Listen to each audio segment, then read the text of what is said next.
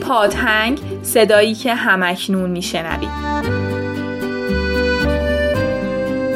سلام، من رضا هستم، رضای موسوی. و من افسانه هستم، سلیمانی.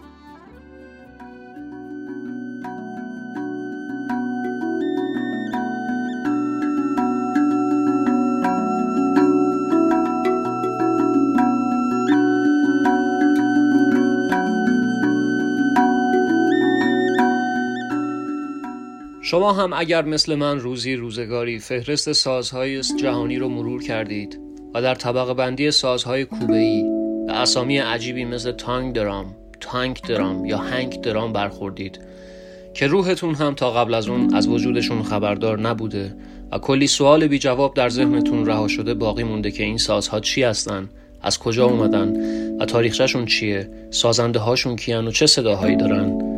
میتونم این نوید رو بهتون بدم که قراره تا کمی بعد چیزهایی در موردشون بشنویم و شاید هم پاسخهای جالبی برای پرسشهای بی جواب قدیمیمون پیدا کنیم. پس لطفاً همراه من بیاین.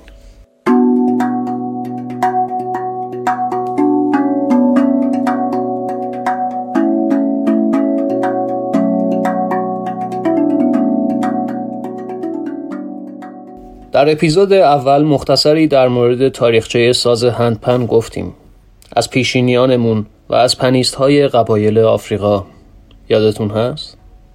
این قسمت اما قصد داریم در خصوص تاریخچه تانگدرام حرف بزنیم. تانگدرام در اصل ریشه در فرهنگ آزتک‌ها داره و شباهت‌هایی میده به چیزی که از اصل اون نزد اقوام آزتک به لاگ درام یا تون درام به قول انگلیسی‌ها معروفه، که در اصل کنده درختی بوده که داخلش رو خالی می‌کردن و شیارهایی به شکل حرف اچ انگلیسی روش به وجود می‌آوردن و با ضرب زدن توسط دو چوب یا همون استیک یا مالت و ارتعاش حاصل از برخوردشون تولید صدا می‌کردن. قرنها بعد همین درام‌های ساخته شده از کنده‌های توخالی درختان پا به قبایل آفریقا گذاشت و از اونجا تا جنوب شرق آسیا و اقیانوسیه هم رفت. در آسیای جنوب شرقی حتی چوب بامبو جای کنده های سنگین رو گرفت که تا هنوز هم مدل های مدرن این سازها رو به نام هاردوود میوزیک تانگدرام که جعبه های چوبی هستن با شیارهایی که با دقت و نظم و زیبایی خاصی روشون ایجاد شده میتونیم ببینیم یا بشنویم.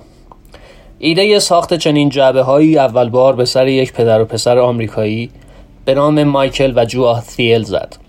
این سازها رو میتونیم اجداد هندپنها بنامیم. اما این مختصر رو داشته باشیم تا بریم سراغ پیدایش و ظهور تانگدرام استیل یا همون تانگدرام. سال 2007 بود. 7 سال از پیدایش اولین هندپنها گذشته بود که ایده ساخت سازی مشابه هندپن به ذهن فیل وگا زد. او با یک تانک یا مخزن هلیوم اولین تانگدرام رو ساخت برای کمپانی تامبیرو. همون سال بود که جیم دابل هم ساز مشابهی برای شرکت ویلدرام ساخت. دلیل انتخاب نام تانگدرام یه ابتکار ساده و بازی هجایی بود با کلمه تانک یا مخزن و کلمه هنگ با الهام از هنگ درام. اما در فوریه همون سال بود که دنیس هاولنا با الهام از ساخته های بیکیفیت و بدکوک وگا و دابل در کارگاه خونگی خودش با یک مخزن خالی 20 پوندی گاز پروپان تانگدرام خودش رو ساخت. چه نیازی بود برای ساخت چنین سازی؟ خب به این دلیل که هندپن سایز بزرگی داشت و قابلیت حملش کمی دشوار بود و وزن زیادی هم داشت، قیمت بالایی هم. این نیاز حس می شد که سازی با ابعاد کوچکتر و قیمت پایینتر و قابل حمل‌تر ساخته بشه. گیرم جنس و کیفیت صداش بیشتر مشابهت به ساز بلز میداد تا هندپن، اما به سرعت جاش رو نزد هوادارانش پیدا کرد. هاولنا با ایجاد شیارهایی روی بدنه کپسول پروپان تونست زبانه یا همون تانگ رو به وجود بیاره. که با تغییر سایز و فواصلشون قابلیت به کوک رسیدن داشتند. تا اینجا همه چیز شبیه ساز هندپن بود به جز یک تفاوت. تانگدرام رو برای اینکه صدایی جوست یا تمیز و شفافتر بتونه تولید کنه میبایست به جای انگوش با 2 چکش یا مالت مینواختی. بعدتر باز هم ساختمون تانگدرام ها دچار تحولاتی شد تا اینکه رسید به شکل و شمایل امروزیش. سازی سبک و کم حجم که حتی میشد توی کوله پشتی هم حملش کرد و حتی با دست نواختش. اغلبشون بنا به انتخاب کمپانی‌های سازنده در مقیاس پنتاتونیک یا 5 صدایی تیون و تولید میشن. اما این صرفاً به این معنا نیست که محدودیتی در ساخت انواع دیگرش مثلا در مقیاس دیاتونیک یا کروماتیک وجود داشته باشه. کما اینکه سازهای بسیاری در این مقیاسات تولید شده. اما همونطور که به عنوان مثال در ساز هندپن ساختار متداول برای تولید و فراگیری و نواختن مقیاس 5 صدایی و گام رمینور هست، تانگدرام ها هم در مقیاس متداول 5 صدایی تولید میشن و در گام های متفاوت. برای جمع‌بندی بحث اگر بخوام نظر شخصی خودم رو به عنوان یک نوازنده بگم، گمان میکنم بهتر اشاره کنم به این موضوع که اگر تهیه ساز هندپن بنا به هر دلیلی اعم از قیمتش، وزنش یا حتی محدودیت در نواختنش و تولید صدای رساتر و بلندترش براتون مشکله، تانگدرام انتخاب مناسبی میتونه باشه به عنوان ساز جایگزین. هم زمینه و بستر مناسبی برای فراگیری هندپن براتون به وجود میاره و هم به قول معروف توی جیب جا میشه.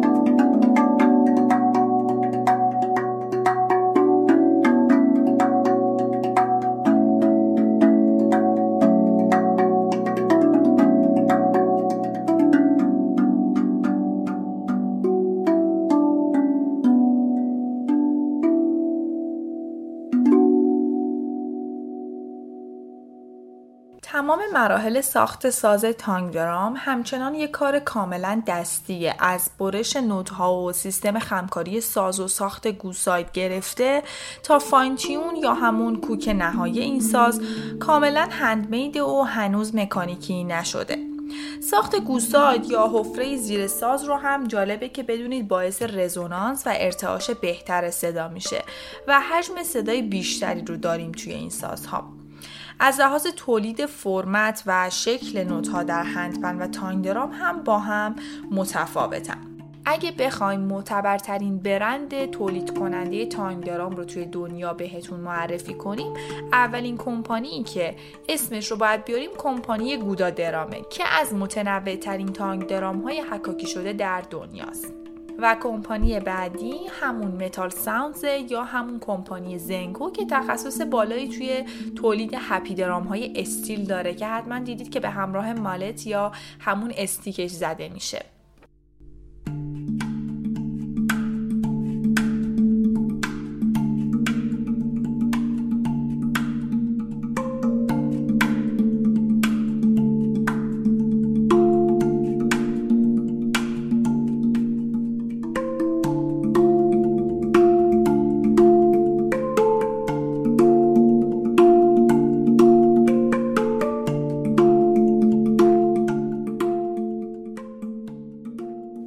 تانگدرام در سازشناسی جزء دسته‌بندی سازهای آیدیفون یا خودصداها هستش که این یعنی تولید صدا با ارتعاش بدنه ساز صورت میگیره.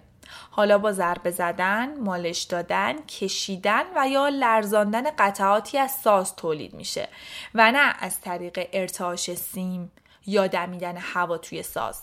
در یه دسته‌بندی دیگه سازهای پرکاشن یا کوبه‌ای رو توی 2 طبقه قرار میدن. دسته اول سازهایی هستن که قابلیت کوک و یا تیون شدن رو ندارن مثل تنبک و دف، و دسته دوم سازهایی که این قابلیت تیون شدن رو دارن که از جمله مهمترین و شاخصترینش توی سازهای ارکستر تیمپانیه که تا 2.5 اکتاف هم قابلیت کوک شدن داره.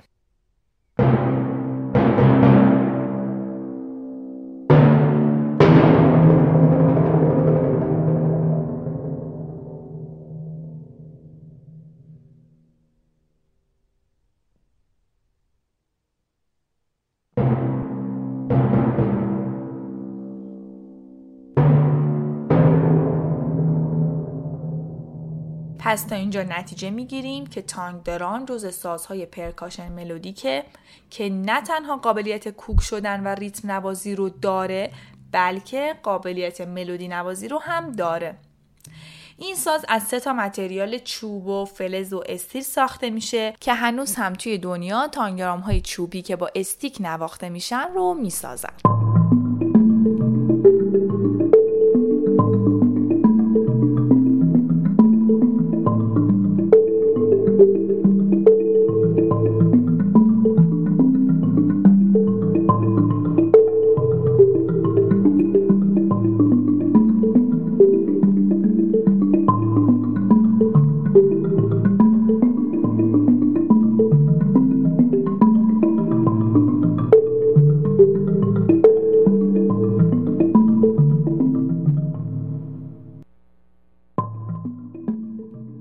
اما جنس فولاد و استیلش رو در 2 مدل سینگل تون و اوورتون ساخته میشه که باید تفاوتش رو با هندپن از این لحاظ بدونیم که توی مدل اوورتونشه که فقط فواصل پنجم و اکتاوش رو هم داریم و فرکانس های هارمونیک رو میشنویم و در سینگل تون این اتفاق نمیفته.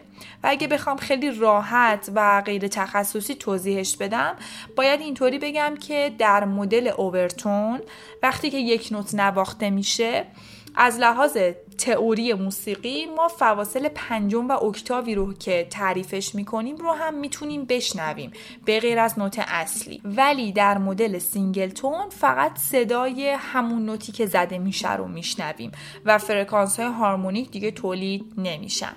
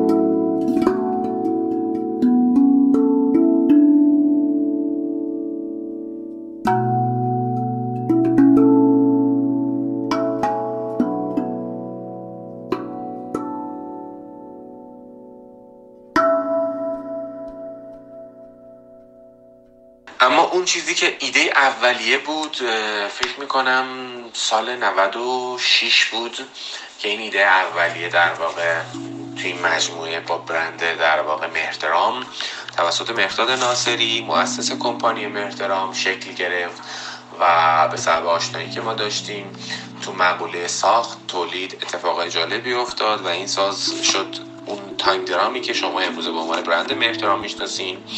اما اون چیزی که مهردرام رو از بقیه کمپانیا جدا کرد و مسیر رو به جلوتری رو براش ایجاد کرد و تقاضای بسیار بالاتری داشت، اگر دوستان دیده باشن سازهای ما رو، فرمت و قابلیت متفاوت زیبایی این ساز به نسبت بقیه تولید کننده داخلی بودش که ما به جرئت میتونیم بگیم اولین کمپانی تولید کننده تانگدرام ها با حکاکی های منحصر به فرد دستی و تماما دستی که در بهترین شکل ممکنش ارائه شده. دوست دارم این سوء تفاهم پیش بیاد که نیما طبقوی که شاید من شخصا پدر پنتام ایران میدونمش توی تانگدرام، هنگدرام، هندپن، اولین کسی بود که روی این ساز تونست به صورت دستی حکاکی کنه توی ایران. اولین کسی بود که تانگدرام اوورتون رو تولید کرد و حکاکی دستی انجام داد. این فرد اولین بار این کار رو کرد، ولی در یک دوره شاید گذر این کار رو کرد و بعد رفت سراغ اون ایده بزرگتری که همه کمپانی من جمله ما دنبالش هستیم و به زودی مثل کتاب فنتام ارائه میدیم، هندپن رو. ما این خط تولید رو خیلی متمرکزتر انجام دادیم، بین هزاران طرح که میدونین که قالب این طرح‌های ماندالایی که شما باید این طرح‌ها رو در واقع اسکیس‌های اولیه زده بشه، طراحی‌های اولیه در واقع گرافیکیش انجام بشه و بعد توسط یک فردی که در واقع بتونه با این همه ظرافت و این همه دقت این طرح به این سختی و طرح‌هایی که ما فکر می‌کنم حدود 6 طرح تصویب شده و قطعی رو داریم و تقاضای هر 6 تاش هم همیشه بالا بوده رو همیشه فیکس داشته باشیم. چون میدونین کارهای هندمید یک ایرادی میتونه گاهن داشته باشه که شما اگر یک چیز هندمید رو بسازی، اگر یک سفارش دیگه ای داشته باشی، شاید خیلی سخت باشه که بتونی عین همون رو دوباره روی کار دومت اجرا کنی.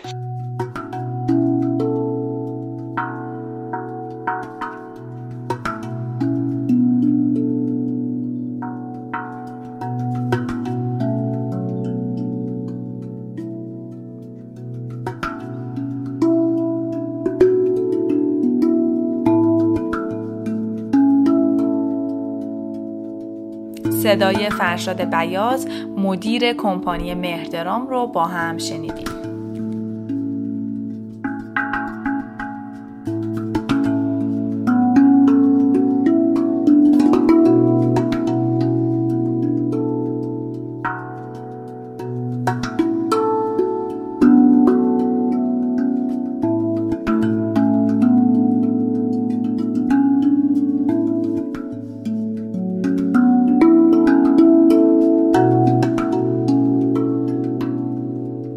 و اما سوال همیشگی شماره 4، آیا فقط چون توانایی مالی تهیه هندپن رو ندارم تانگدرام بخرم؟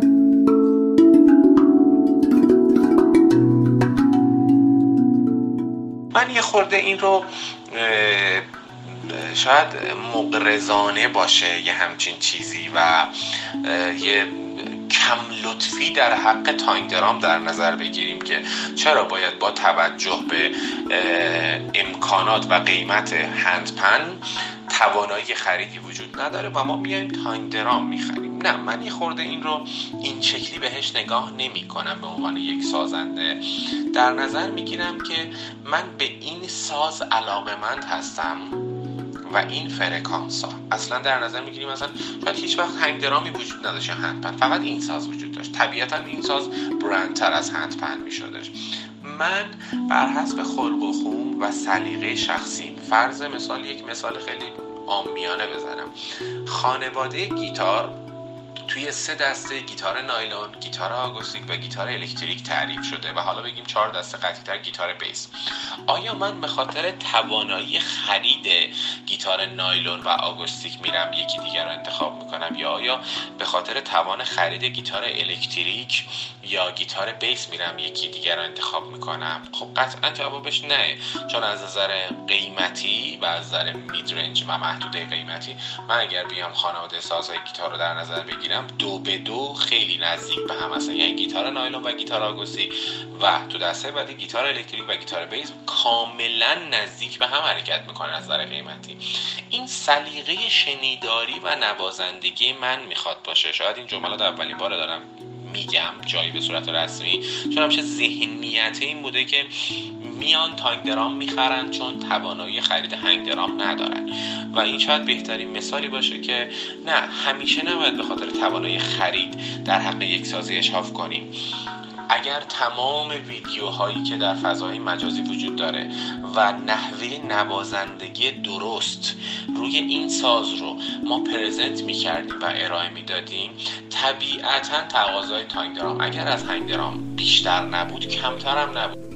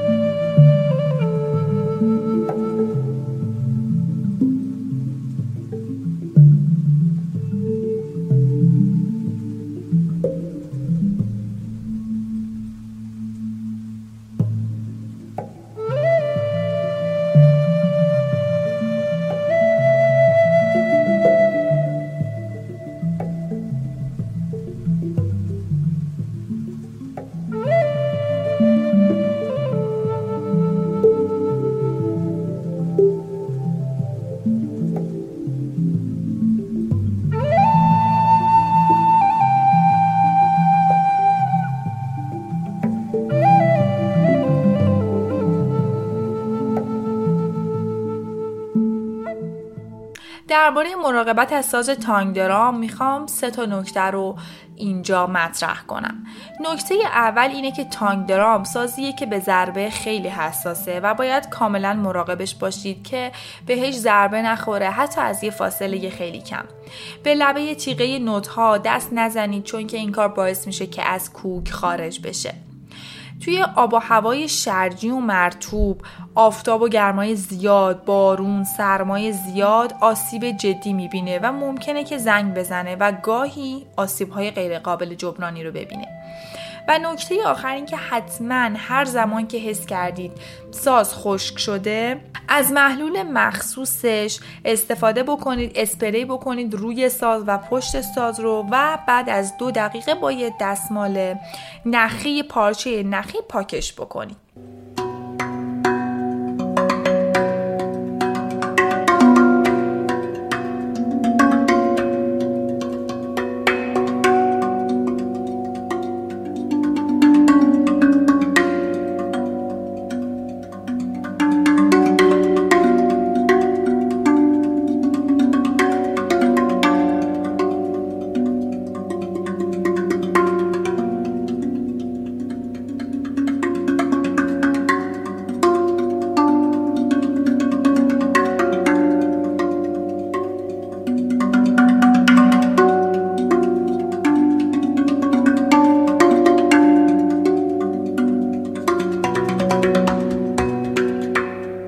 خب اینجا توی این بخش میخوام خیلی خودمونی و صمیمی یه بحث خیلی مهمی رو باهاتون مطرح کنم و امیدوارم که بتونیم نگرشمون رو نسبت به این ساز متفاوت کنیم. این که ساز تانگدرام خودشه و اصلا قرار نیست که با ساز دیگه ای مقایسه بشه. نه سازیه که در کنار ساز هندپنه، نه سازیه که اگه نتونستی هندپن بخری اونو داشته باشی و نه یه ساز تمرینیه. ببینید مگه ما حتما باید همیشه توی موسیقی صداهای لطیف و عمیق و حجم صدای زیادی داشته باشیم؟ پس چرا اولین سوالی که هممون میپرسیم اینه که آیا این ساز شبیه هندپنه؟ مثل اینه که برید توی یه مغازه ساز فروشی و بگید من میخوام تار بخرم، چقدر صدا شبیه ستاره؟ خداییش دقیقاً این مثال بارز همین سواله که بپرسیم تانگدرام چقدر شبیه هندپنه. کدومش بهتره؟ آخه مگه اصلا بدتر و بهتر و قشنگتر و زشتر داریم ما توی موسیقی؟ یکی از اونها ممکنه صدای لطیفتر و عمیقتر و عجیب غریبتری داشته باشه، یکیشون ممکنه که شارپتر باشه، صداش سرزنده تر و بازیگوشتر باشه. اما همین الانم اگه دقت کنید این توصیفا اونقدر نمیتونه به ما کمک کنه که مثلا بفهمیم داریم راجع به چه سازی صحبت میکنیم. پس انتخاب ساز یک کار کاملا سلیقه‌ایه. حالا این درد و دل اول بود. بحث دومی که میخوام باهاتون مطرح کنم اینه که مگه ملاک خوب بودن یه ساز حجم صدای زیادشه؟ که میپرسیم چرا تانگدرام حجم صداش کمتر از هندپنه؟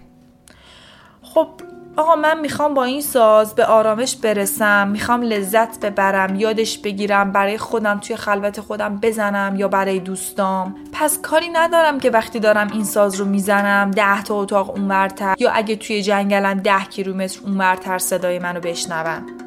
هرچند که این میدونید که کاملا میتونه یه مزیت خوب باشه که شما هر ساعتی که دلتون بخواد میتونید تمرین بکنید و مزاحمتی برای هیچ کسی ایجاد نمیکنه. و بحث سوم این که از عمر ساخت این ساز تا الان فقط 10-12 ساله که میگذره و هر روز داره روند ساختش، تکنیکهاش، نوازندگیش، صداگیریش آپدیت میشه و هر روز کامل و کاملتر میشه. پس ما نمیتونیم با سازهایی که چندین قرن کامل شدن و سازنده های مختلف اون رو ساختن، آزمون و خطا کردن مقایسه بکنیم بگیم چرا و چرا و چرا. مثلا آپدیت جدید این ساز که پیکاپ دار شدن تانگدرام های گودادرام بود و اولین کمپانی بود که تانگدرامی ساخت که پیکاپ دارش کرد. یعنی چی؟ یعنی اینکه قابلیت نصب کابل داره. شما کابل بهش وصل میکنید، مثل یک سری از سازها به اسپیکر وصل میکنید و از 100 کیلومتر اونورتر میتونید صداش رو بشنوید. پس همینطوری که میبینید روز به روز داره این ساز کاملتر میشه و این که ممکنه که ما اصلا کاملا با یه هندپن یا تانگدرام خیلی خیلی متفاوتی سالهای بعد روبرو بشیم.